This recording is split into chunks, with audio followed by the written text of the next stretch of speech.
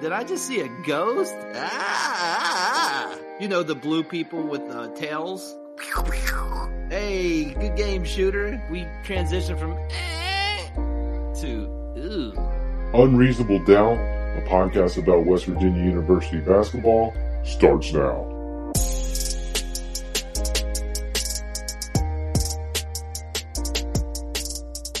Hello, everyone. How you feeling? I'm feeling pretty good. I don't know if I'm going to sleep tonight. From the studio in Nitro, West Virginia, this is Unreasonable Doubt. It's a podcast about West Virginia University basketball, part of the Basketball Podcast Network. I'm Josh Witt, and this is episode 9, Connecticut. That felt like a Big East game. Somebody else said that. I'm wired for sound. West Virginia, this game was close all game. West Virginia wins by 3. They win their Big East, Big 12 battle against UConn, 56-53. And I've got so many exciting things that I want to talk about, but let's take the medicine first, right? The reaction on Twitter, and it is Twitter, so we all understand that, hey, this is a ranked team. I think West Virginia, if they win this weekend, coupled with this win against the ranked team, Connecticut came in ranked top 20, then they're going to get votes. They have not been getting votes in the AP. They didn't get any votes this week in the college poll, the college coaches poll. So they'll get votes.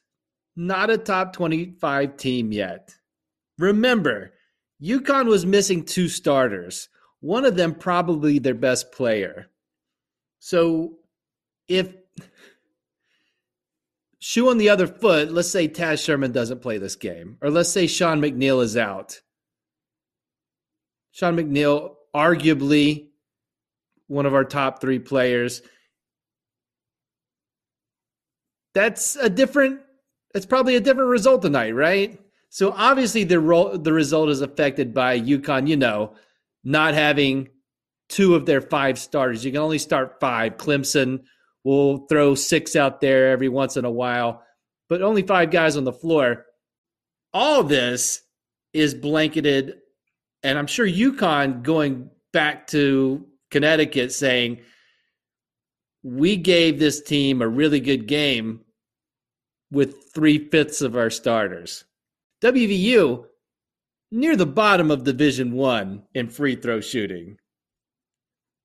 It's not good. A few episodes ago said I wasn't concerned. Let's move that over based on this performance to the concerned area, because it wasn't just the guys that don't shoot free throws well, missing free throws.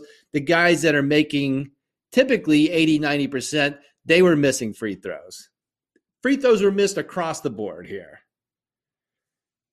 So that's not good. Close games, win or lose, you look at the free throw stats, and if you look just at the free throw set, and I told you it was a close game, you would say that West Virginia lost this game. They won the game. Again, in close games, missing 15 free throws, you're not going to come out on the good side most of the time. They did tonight. West Virginia missed a ton of bunnies, especially in the first half, where West Virginia was up at halftime. But they could have been up more because of all the shots that they missed close. A couple were like throw on yakety sacks for some of these. Just comically, how could they miss that? Absolutely missed it. And sloppy turnovers. Now, credit to UConn. They played really good defense, especially in spurts in the second half. But it wasn't like bounce it off the knee. It was our guys were like the ball was slippery, but only to certain guys. There was a pass thrown to the back of somebody's head, which is never a good thing. That's never going to be. I've never once seen a guy throw a ball to the back of somebody's head and in a split second, they turn around and catch it, or like catch it behind their back. And Gabe shot a three. And when Gabe shoots a three outside of that one time against Gonzaga last season, it's not a good thing. And Huggins could not wait until the whistle blew or West Virginia got the ball back so they could make a substitution and absolutely pull Gabe out of the game for shooting a three. So West Virginia and Connecticut will look at the game tape of this game. It was a rock fight. And in a rock fight, some strange things happen. Also, some funky things happen. And both teams can look at the tape and say, wow, we did that. That's rough. Need to fix it. Need to get better at it. And I just gave you the list of things West Virginia is going to see on the film and like, oh, really? So all of what I just said is true. That's the medicine. We got the medicine out of the way. I'm going to say true things now that are very exciting. Because West Virginia won this game. West Virginia didn't control. They didn't get to say, all right, only play 3 of your starters. They don't have any control over that. They played the team in front of them. The team was very good, and West Virginia beat that team. This was, even with 2 starters missing, probably the best team West Virginia's faced. And it was just a close game throughout. One team could not get a big advantage. The most a team had as far as a lead tonight was 5. So very close game from start to finish. And Taz Sherman, it was amazing. Taz Sherman, 23 points, 6 rebounds, 3 assists. UConn changed how they defended Taz in the second half. They were trapping the screens. It didn't matter. Taz still got his 10 points in the second half. And points were at a premium. Neither team broke 30 scoring in the second half. Neither team for the game broke 60. So with points at a premium and the other team really focused on you because you and only one other guy were true threats scoring the ball, and you still get yours, you're great at offense. And Taz Sherman is great at offense, and he did it against great competition. That's encouraging for the rest of the year because, again, the schedule is going to get much tougher. Taz has played in games against tough teams, and some of the shots he was making, especially in the first half, tough shots, making it look easy. Aggressive Gabe Osabuohien was in the house tonight. Aggressive offensively in a game where, again, just 2 guys scoring the ball. Where's the other points going to come from? Gabe said, you know what? I'm going to contribute tonight. They gave him plenty of space, and he took advantage of the space. Got the ball at the free throw line and dribbled in, bullied his way to the basket. We've seen this in spots in a few of the previous games. Tonight, he got there multiple times. A couple of the baskets went in, except for that 3-point shot. No turnovers. And candidate for play of the game, late. Taz misses a free throw. Gabe comes from the other side of the lane to get the offensive rebound, throw it back out so West Virginia could keep possession. That was a really important play. And, of course, hustle play, Gabe Osabuohien is going to be a part of that. And 6 offensive rebounds for Gabe in a game where I'm worried about Connecticut just super strong on the boards, out-rebounding teams by double digits most of the time. And West Virginia held their own, and a big part of that was Gabe Osabuohien. 7 rebounds total, 6 offensive. Sean McNeil did not play in the Radford game, back in the starting lineup tonight, and started the game hot. 13 points in the first half. The other candidate for play of the game came from Jalen Bridges. Was this a great Jalen Bridges performance overall? Nobody would say it was, right? Not his best night. I'm taking notes like a nerd while I'm watching the game. There's a lull in the second half. West Virginia stops scoring. UConn pulls up to have a 5-point lead, middle of the second half. Not looking good. I write down on my notepad, and there's no magic to anything that I write down. I wrote, "Where's Bridges?" All right.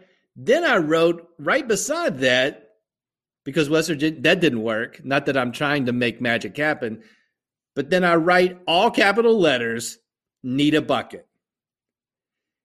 And the possession, after I write down "Need a bucket," Malik Curry, not his best night, found Bridges in the right corner, and he makes the corner three.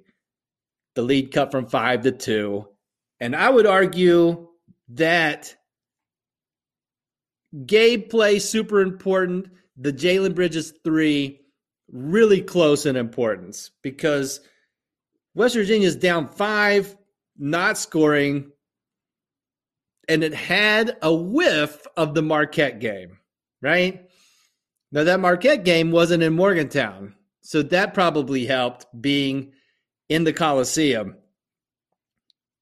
But if Bridges misses that shot, you have to agree with me that there was a chance this was going to go the way of the Marquette game, where that lead goes from 5-10.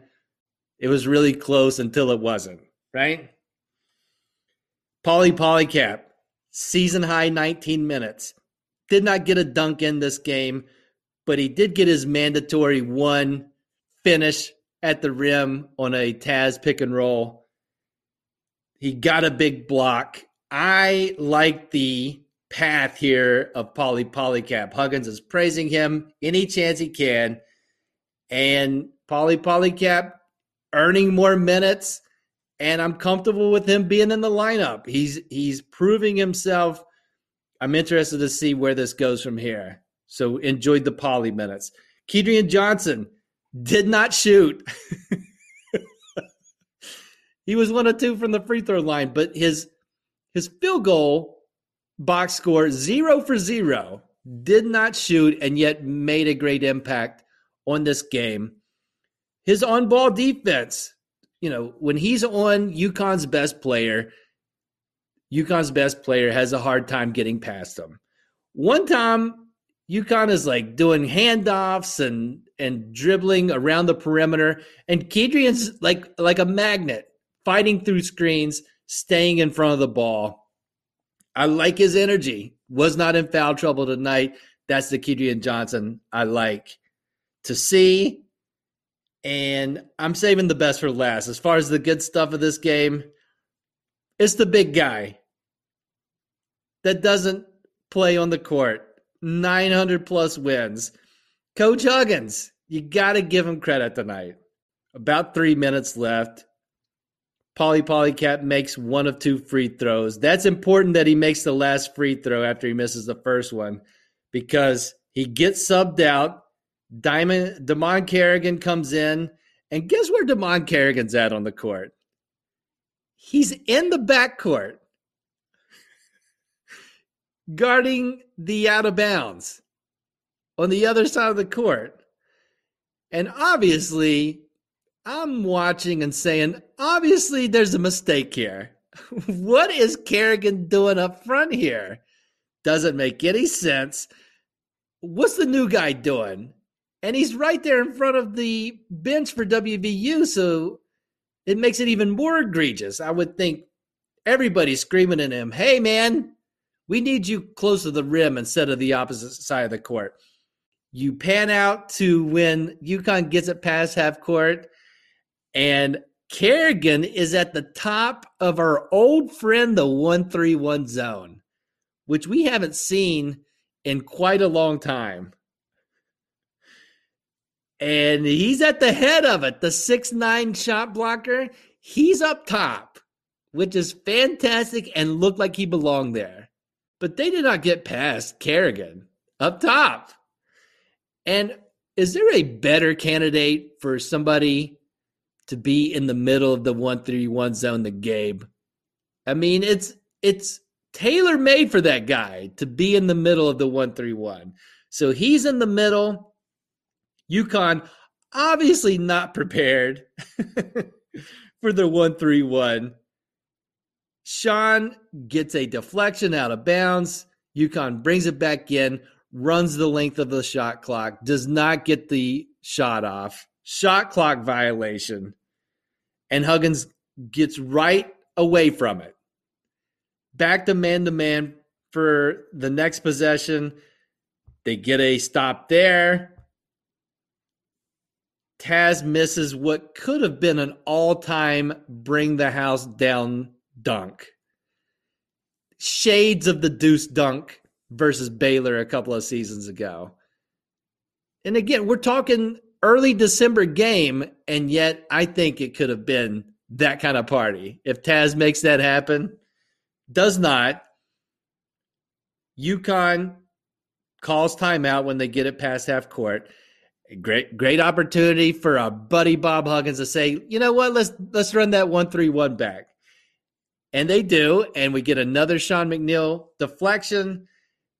UConn has to run the shot clock down again. This is where I have to say that Connecticut got 4 chances after the first missed shot, including a wide open 3 and a bunny of their own. None of those shots go in. That's the fact. Taz runs it down, gets fouled, makes 1 of 2, misses the second Gabe offensive rebound. Sean fouled, makes 2, 4-point lead. That's the game, right? And so Bob Huggins, up 1 with 3 minutes left, gets 2 long empty possessions from our old friend, the 1-3-1. Yes, they dodged several bullets on that second possession that they ran it. But let's be clear, Bob Huggins does not bet 1,000 when he throws out the junk zone, right? Sometimes he throws it. It's like, why is he doing this now? And then the other team finds the open guy in the corner, makes a couple of shots, and instead of a 1-point game, they're down 5. That's happened. We've all seen that. And the blame goes towards Huggins for having bad timing on that. The timing was perfect tonight. The guys in there running it did it great. Taz at the back of the 1-3-1, but just Gabe just absorbing everything in the middle. It was fantastic. So when it goes bad, it goes really bad. Tonight it went well. Huggy gets the credit. Great win tonight against a team that I did not have them pegged beating Connecticut. Yes, they were a 2.5-point favorite. Las Vegas knew something because West Virginia won by 3. Great win. Great win. Random thoughts coming up.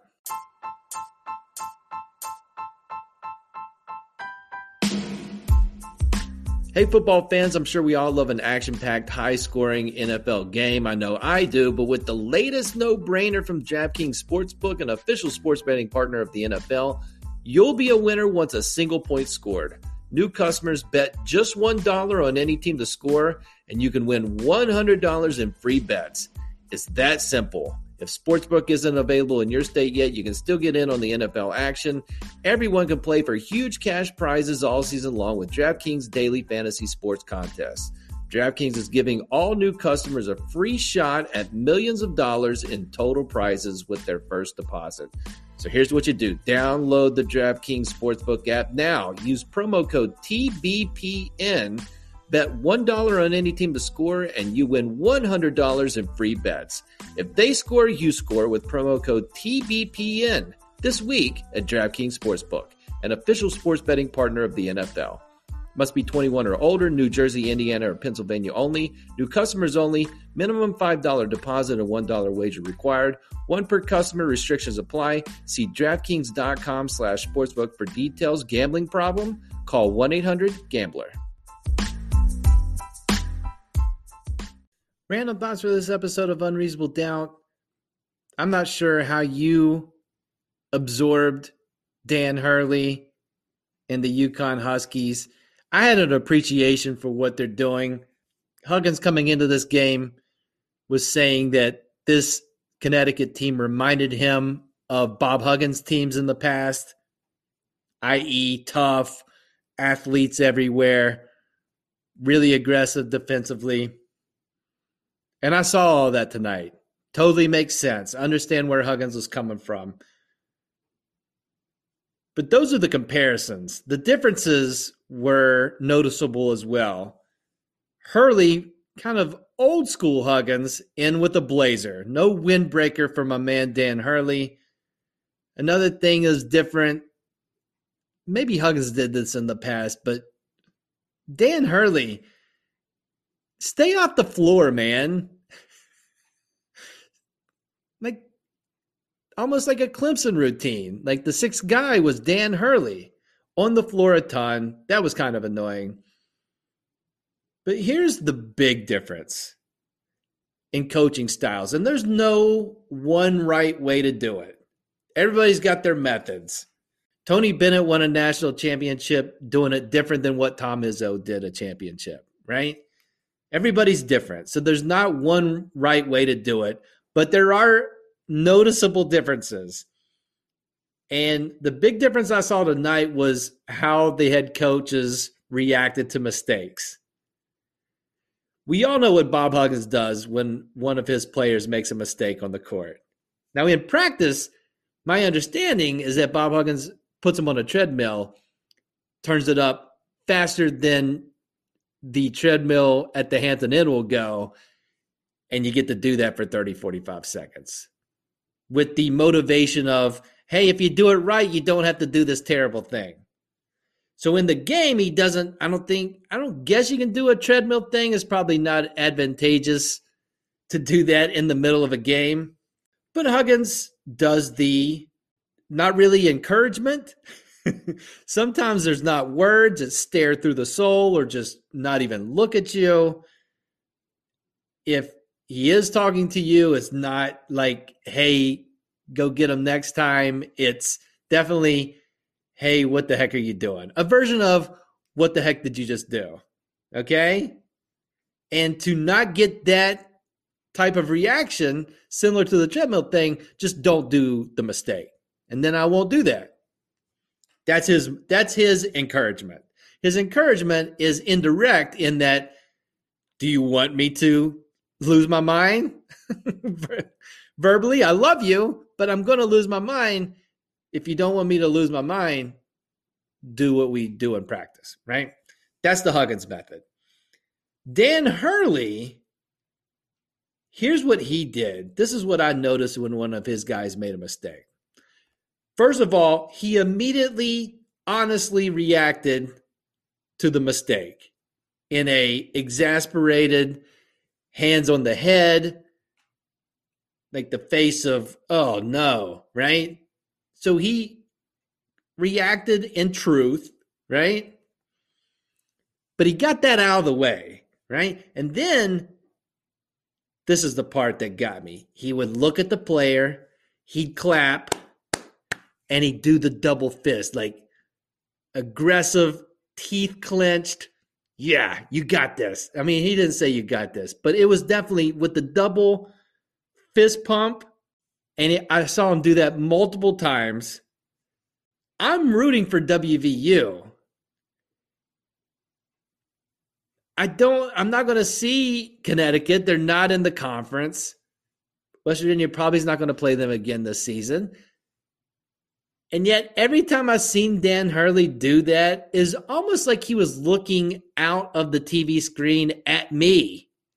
I felt he was encouraging me with the double fist pump and the clap and the encouragement stance. Let's call that the encouragement stance. And so as a player, if I make a mistake, my first reaction may not be to look over to the sideline because I don't want to see what's happening. But if a player looks over, what he gets from Dan Hurley is the double fist pump. It's like, okay, stay with it. Good job. Get him next time.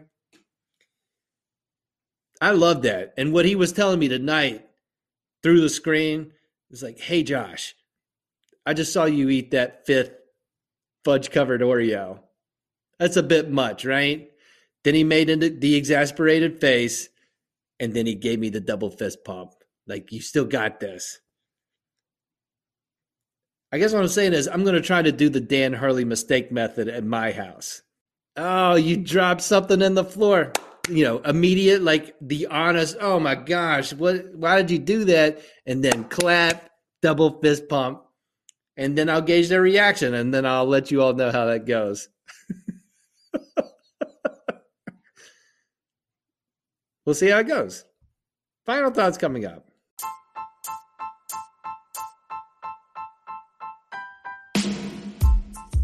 Interact with the show. That just means interact with me on social media, on Twitter at I'm Josh Witt, on Instagram at UnreasonableDoubtWV, on the Facebook at UnreasonableDoubtWV, or just type it in the search bar. Interact.